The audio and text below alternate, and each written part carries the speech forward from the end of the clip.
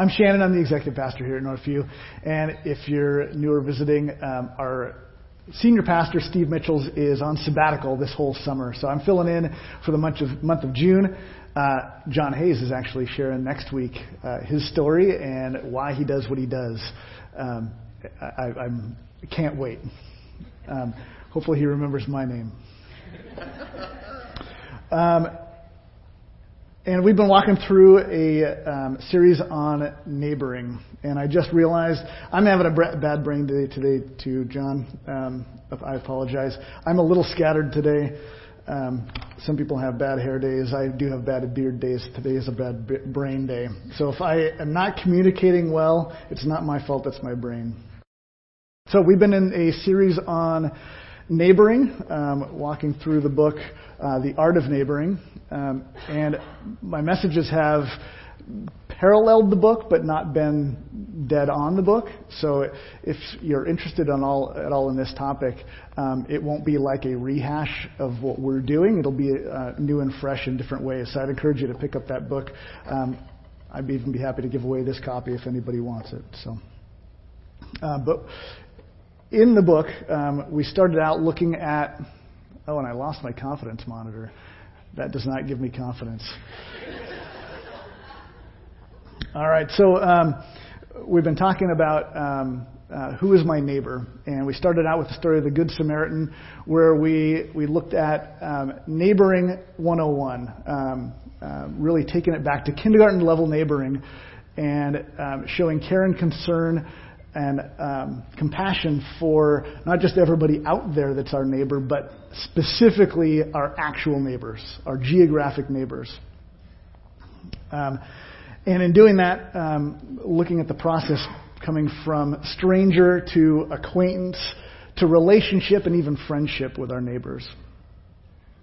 So I do want to mention later on this service, we haven't done this in this service yet, I wanted to have a sharing time where we could kind of share how this process, how this series has been going for you.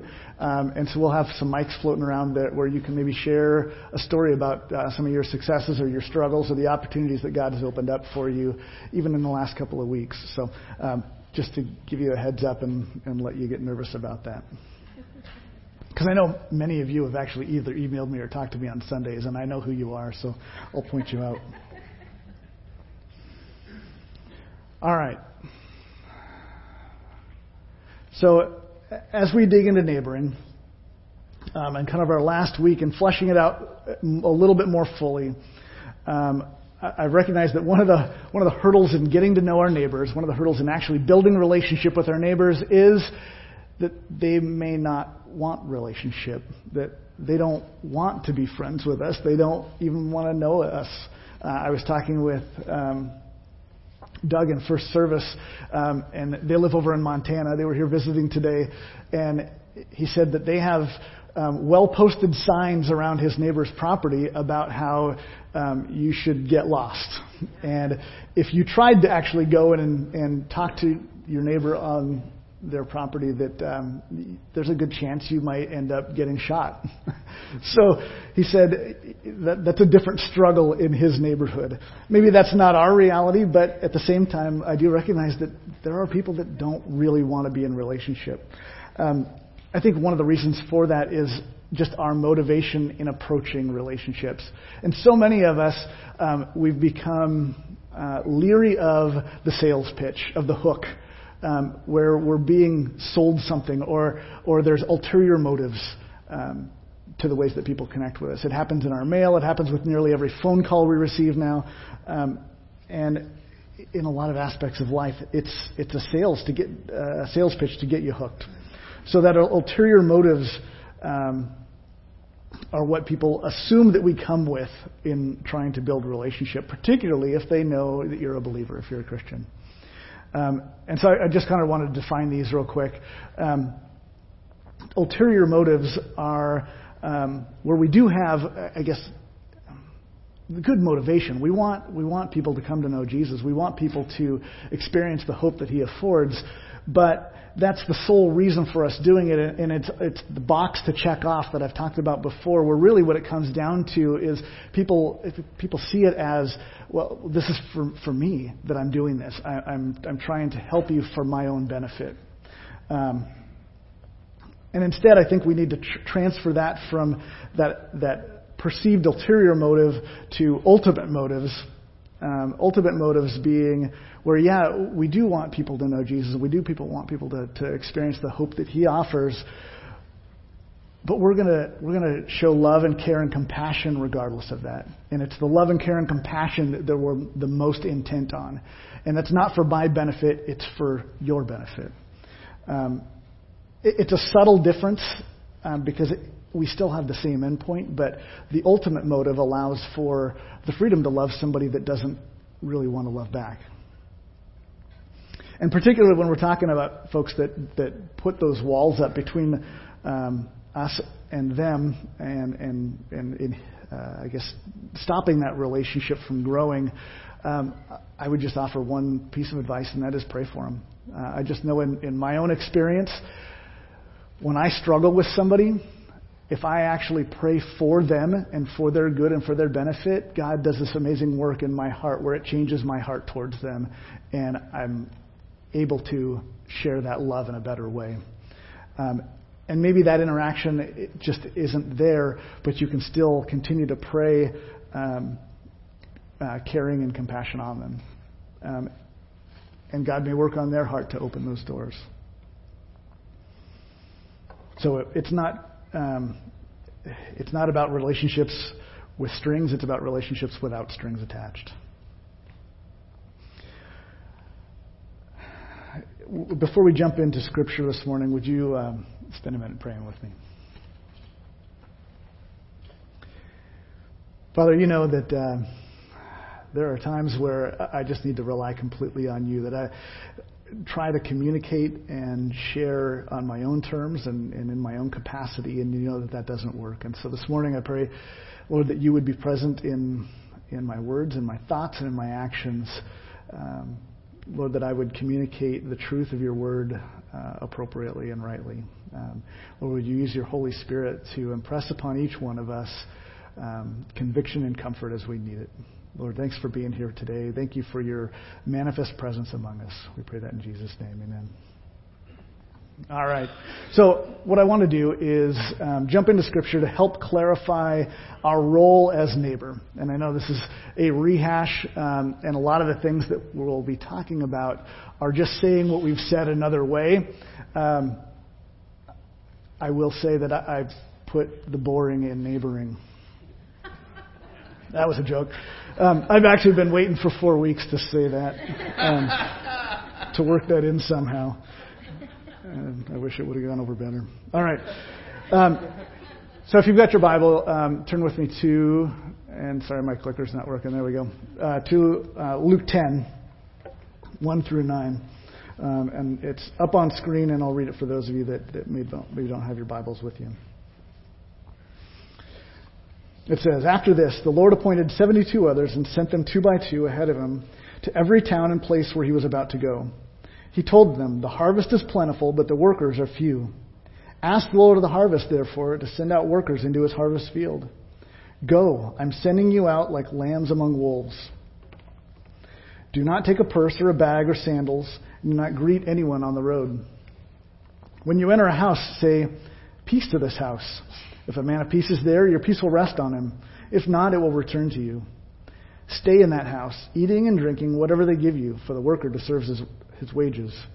Do not move around from house to house. When you enter a town and are welcomed, eat what's set before you. Heal the sick who are there and tell them the kingdom of God is near you."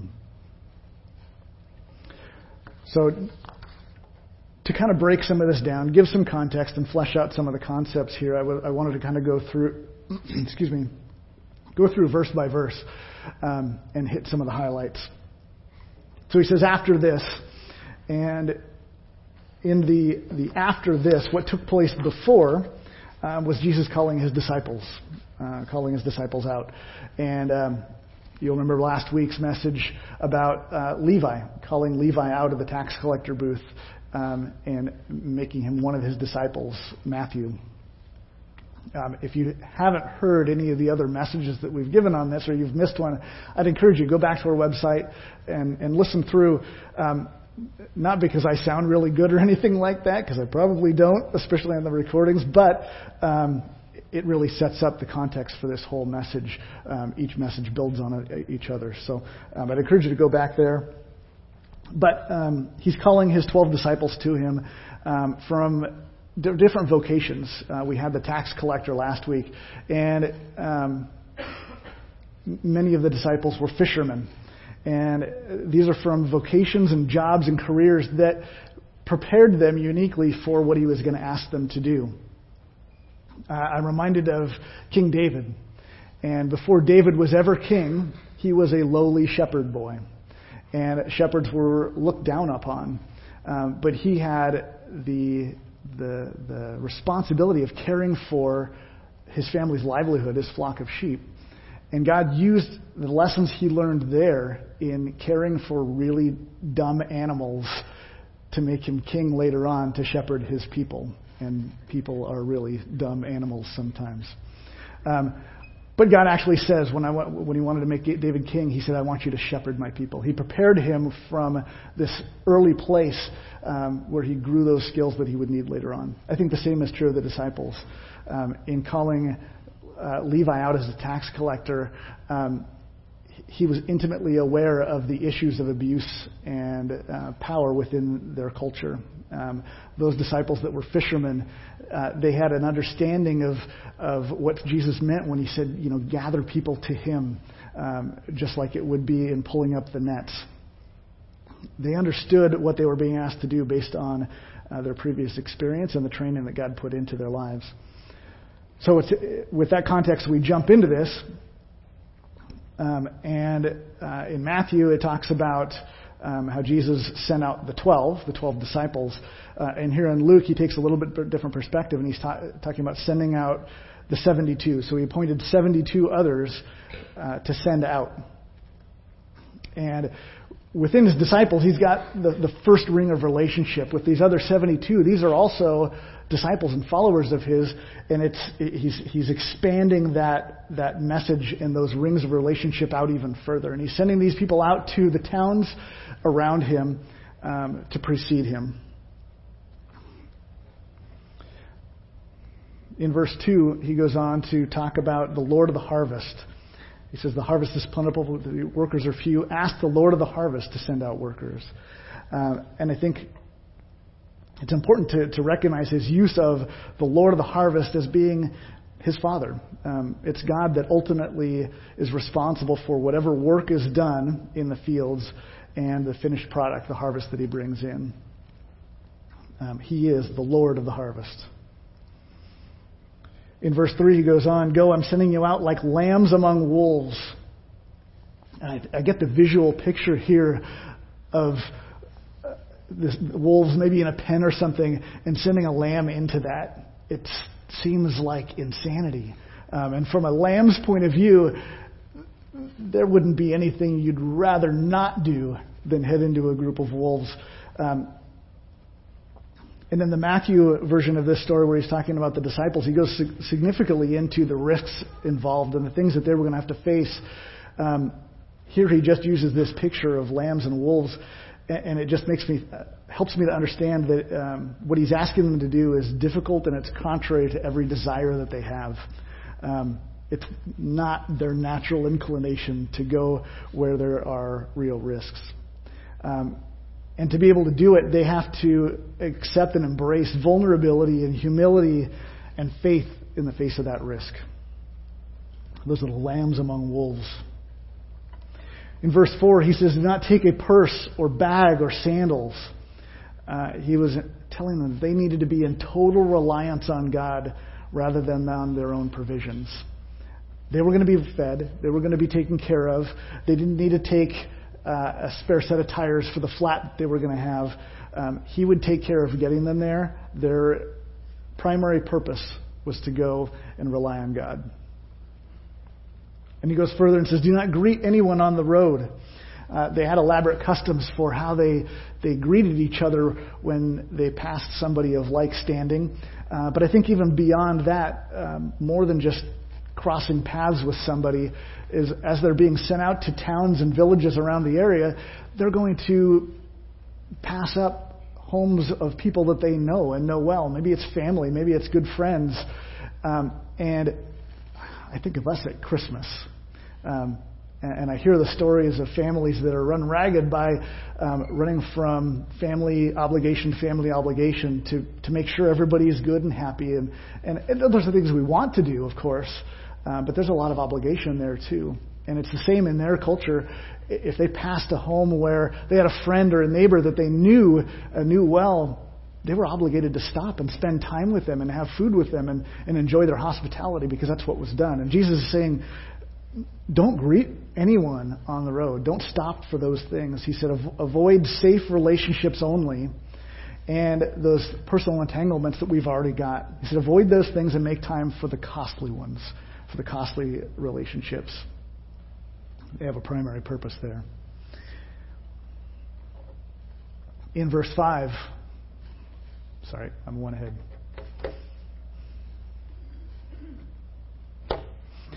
In verse 5, he says, when you enter a house, first say peace to this house. And I have the need to look these terms up to make sure I understand what they need. Because to me, peace means comfort. Peace means ease. When I get done here today, I'm going to be at peace. I'm going to go home, sit down in a lawn chair and watch the baseball game. To me, that's peace. But the biblical definition for peace looks a little bit different, because it looks at things from God's perspective, in that people, humanity, we're all sinners. We all choose to do things our own way apart from God's. We don't always see things His way, and we're going to do it the way we want to do it. God calls that sin. And that sin breaks us from relationship with Him, because God is a holy God. He's perfect and righteous, and He can't exist with sin in relationship. And so there's this tension and this breaking of this peace. We're divided from Him. So when it talks about first say peace, it's this understanding that to get back into relationship with God, we need to reconcile with Him through repentance. We need to acknowledge the ways that we sin, the ways that we're wrong, in order to come back into repentance with Him, into relationship with Him. They don't know it yet, but that's through Jesus and through Jesus' blood being shed for their sins that God brings them back into reconciliation. So peace is a reconciliation with God, with a God that we are at odds with, and it brings a peace of spirit evidenced in our lives and words. So he goes on to say and expand on that. If a man of peace is there, your peace will rest on him. So that person of peace, that's kind of the hinge point for the message today, is looking at that person of peace. That person of peace is somebody that's receptive to God's message, that's receptive to that idea of reconciliation. Maybe they have reconciled with God already, and they understand what that's about. That when you're seeking out this person of peace, it's somebody that has reconciled their lives with God. And in verse 7, he says, stay in that house, eating and drinking whatever they give you. Going back to the message on the tax collectors, where Jesus had a big old banquet and a big old party with these tax collectors. They were sinners. These guys were messed up guys. And Jesus said that He saw eating and drinking as healing. He said it was sharing life and relationship with them, and that was just like healing.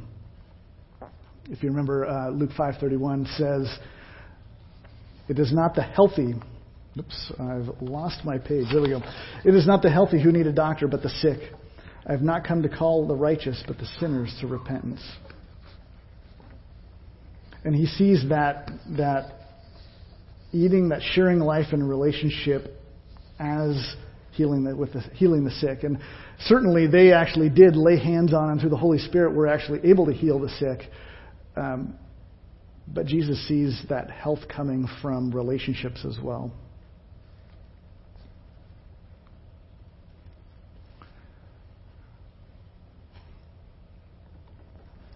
And finally, he wraps it up. He says, heal the sick who are there and tell them the kingdom of God is near to you.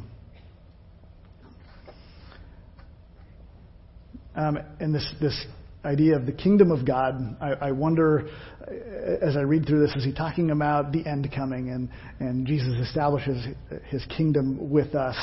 And how is that near if they're 2,000 years ago? But as I read through Scripture, I understand the kingdom of God in a little bit different way. Matthew 6:33, the preceding verses, it talks about storing up treasures in heaven, and it talks about the things we value here on earth.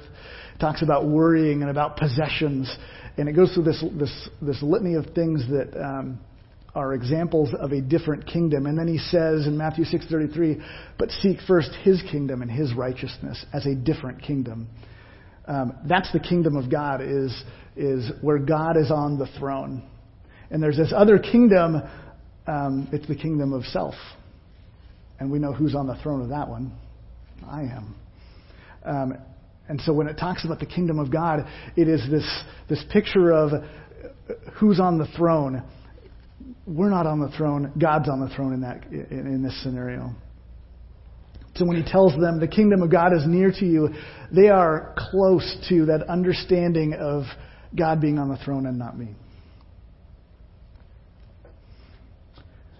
Now, as I look at the whole of this message, I see three different types of people involved in this passage, in this process. There is the disciple who is like the evangelist, one of the 72 being sent out. They're tasked with kind of the missionary responsibility. They got to go to where the people in need are. They're traveling to the lost. They're sharing Christ's message as their primary function, almost as their job. And then you've got the person of peace that we've introduced. That person is reconciled with God, but they're stationary. They're in one spot. They've developed a relationship with those around them through neighboring.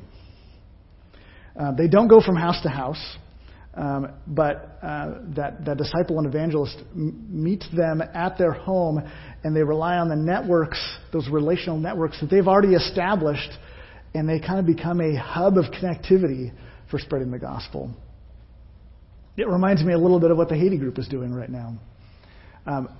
In going down to share the good news of Jesus, they have partnered with a pastor down there. They're actually staying at his house.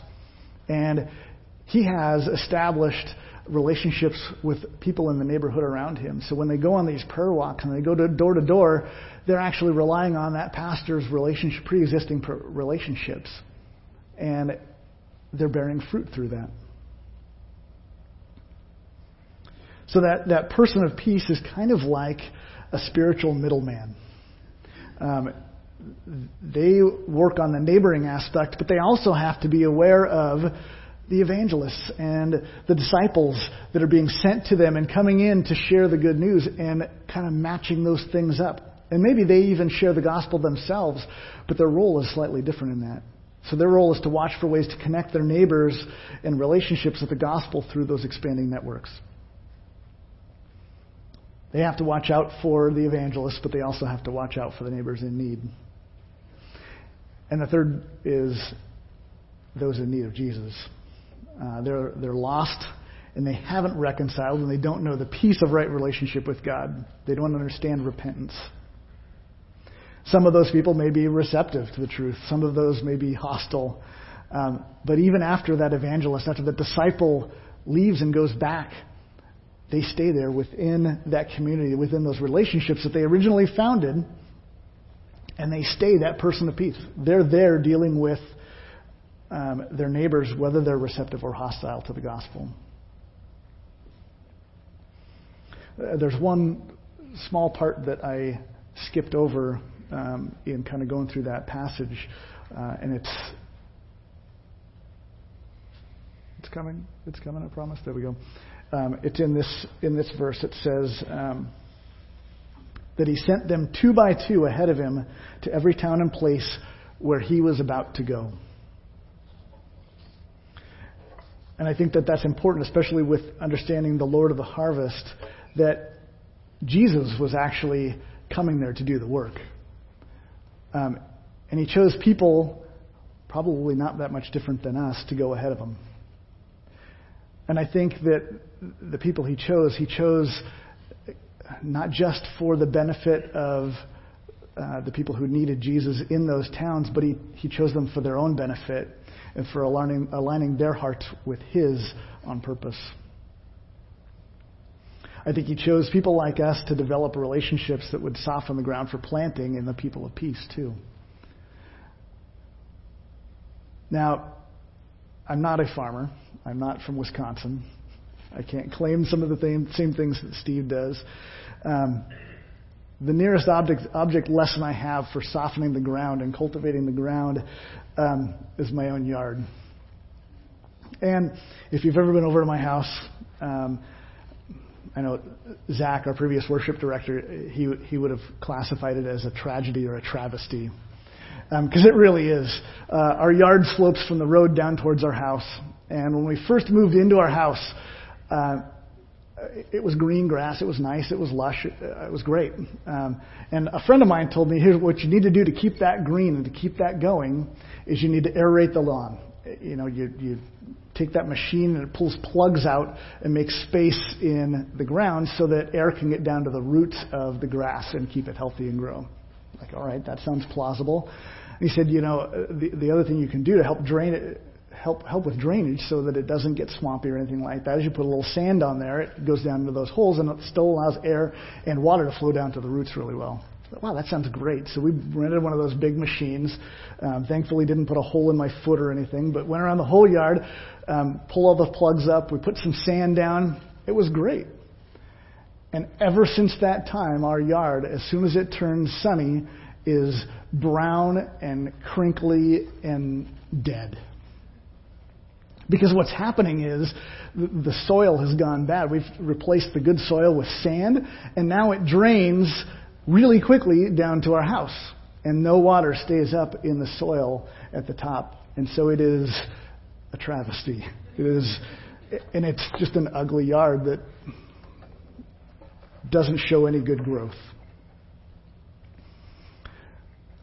So when we talk about God choosing people to develop relationships and soften the ground for planting, that cultivating, that's kind of the image I have in my head. And it takes me to Matthew 13, where Jesus is telling a parable about the sower. And you probably have heard this or know this story where there's a farmer or somebody planting seeds, and he's going around and he's throwing the seeds down on the ground that needs to grow up a crop. And there's different types of soil. There's the pathway that's hard packed. There's a rocky soil. There's a weedy soil. And then there's good fertile ground. And he explains it when the disciples can't understand what that means or what the purpose is behind that. He takes some time to explain it, and I'll read it for you here. It says, when anyone hears the message about the kingdom and does not understand it, the evil one comes and snatches away what is sown in his heart. This is the seed sown along the path. The one who received the seed that fell on the rocky places is the man who hears the word and at once receives it with joy. But since he has no root, it lasts only a short time. When trouble or persecution comes because of the word, he quickly falls away. The one who received the seed that fell among the thorns is the man who hears the word, but the worries of his life and the deceitfulness of wealth choke it, making it unfruitful. But the one who received the seed that fell on the good soil is the man who hears the word and understands it. He produces a crop yielding 160 or 30 times what was sown. And oftentimes as I've read through that story, I put myself in the place of the sower, right? And how you really have to be careful where you're throwing the seed, where you're spreading the seed. You really only need to spread it on the good soil. But I don't think that that's what's true in light of what we've already talked about. I don't think that we're the sower. Jesus is the Lord of the harvest. God is the sower. Our role is to help cultivate the ground. As a person of peace, our relationship is to help remove the rocks, pull the weeds, and till the soil that allow the seeds to grow unencumbered. It's not to take the place of the Lord, but to soften the soil through relationship and trust, and to prepare the way for His action in their hearts. So then going back to those different people in that story, which is our role? Which one describes you in those people presented? Are you one of the sent? Are you one of the disciples? One of those evangelists where you go to the needy, you go where they're at, and you also need to understand who the grounded and stable relationship builders are to team with? Are you that person? Are you the person of peace? Are you the one that knows how to connect the lost and the needy near us with the active ways Jesus is moving through our lives? Are you present for the long run and watchful? Are you hospitable and build a hub based off the peace within you from your reconciliation with God? Or are you just simply in need of Jesus, where you need to embrace His kingdom, put Him on the throne, and take yourself off? And I'll say this, if you are that person, if you're in need of Jesus, and maybe you don't even know who He is, you don't know what relationship with Him looks like, come talk to me afterward, or come up and talk to one of the worship team. We can help flesh that out a little bit more fully for you. But as I look at these roles, I see people that are gifted in one area or another. I see that in my own life, I'm probably called to each one in a different way. Being a disciple in my job, being a person of peace in my geography and in my neighborhood, but in my own heart, still needing Jesus. I mean, the truth is, I'm kind of all of those roles. So where are you at in that? What's your role? Are you the disciple? Are you the person of peace? Or are you in need of Jesus? So I'm going to call the worship team back up as I wrap up here. But I think that it's important to share those stories. I think the stories and the life that you guys are experiencing, the opportunities for you to cooperate with the Holy Spirit are such that as you share those, I think that's as valuable as anything that I can say to you from up here. So in wrapping up, I want to continue the magnet challenge.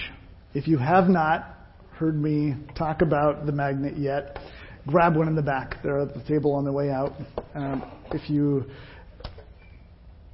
haven't put it up in your house, put it up somewhere where it's visible so those little white squares can stab you in the heart every time you see it and know that I don't know my neighbor's name. The idea is for each one of these houses on the grid that you fill out the name of your neighbor, that you put in things that you know about them, facts about them, but then also digging a little deeper and finding out what's their motivation, what drives them, what's important to them. It's only a tool. It is not a box to check off and get a little gold star by your name because you filled out all the grids, although I may do that for you if that helps. We still want to keep in mind our ultimate motivation and not go with ulterior motives. But that would be the continuing first part of the challenge. Grab a magnet. The second part, much like what Roger was talking about, we want to challenge everybody at Northview to have a block party this summer. And you take that grid of people around you, whether you know their names or not, and host a party. Host a party at a gathering where you can bring them in and start building relationship, get to know some names. If you already have something existing in your neighborhood, join that. You don't need to recreate the wheel. But if there isn't, start something new. So to do that, we need you to pick a date. This summer, we'd love you to pick a date to host a block party. And then go on our church website, and Monday morning we'll have a special place right on our main page where you can click on and let us know about your party. We want to know when your date is and roughly how many people are coming and if we can help you. We have invitations that are neatly graphicked out. We have name tags and things to make it look like you're a pro at this, that you do it all the time. We can help you in that way. So let us know when it is. And we also want to be able to support you in prayer too, in lifting you up. As a staff, we pray every Monday morning for prayer requests received from Sunday and any of the issues going on with our body. So pick a date, share your party with us, and then after you have it, let us know how it went. Share those stories. And to that end, we have... Is it up there? It is up there. We have a Instagram handle at Northview Community, and you can use the hashtag Art of Neighboring Enview to share pictures, post some of those stories, those successes, so that we can encourage each other, because I think that is vitally important as we want to do this as a group. We get a whole lot of life out of sharing that with each other. So, closing points. Number one, look for ways to cooperate with the Holy Spirit by defining our roles and recognizing opportunities for obedience and share the kingdom of God with others. And for me, the key is cooperate with the Holy Spirit. He's going to bring opportunities. He's going to give us nudges. Are we going to listen to those or pretend like we didn't hear them?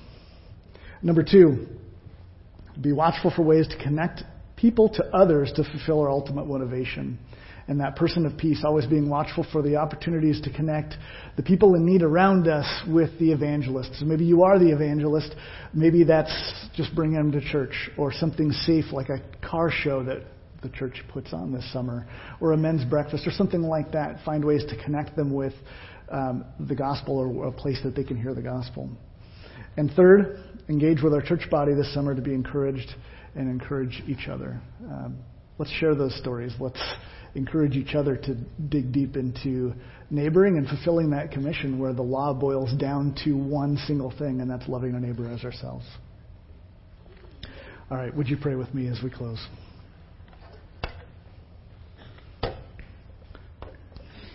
Father, you direct us to go. You ask us to go into areas that are risky and uncomfortable.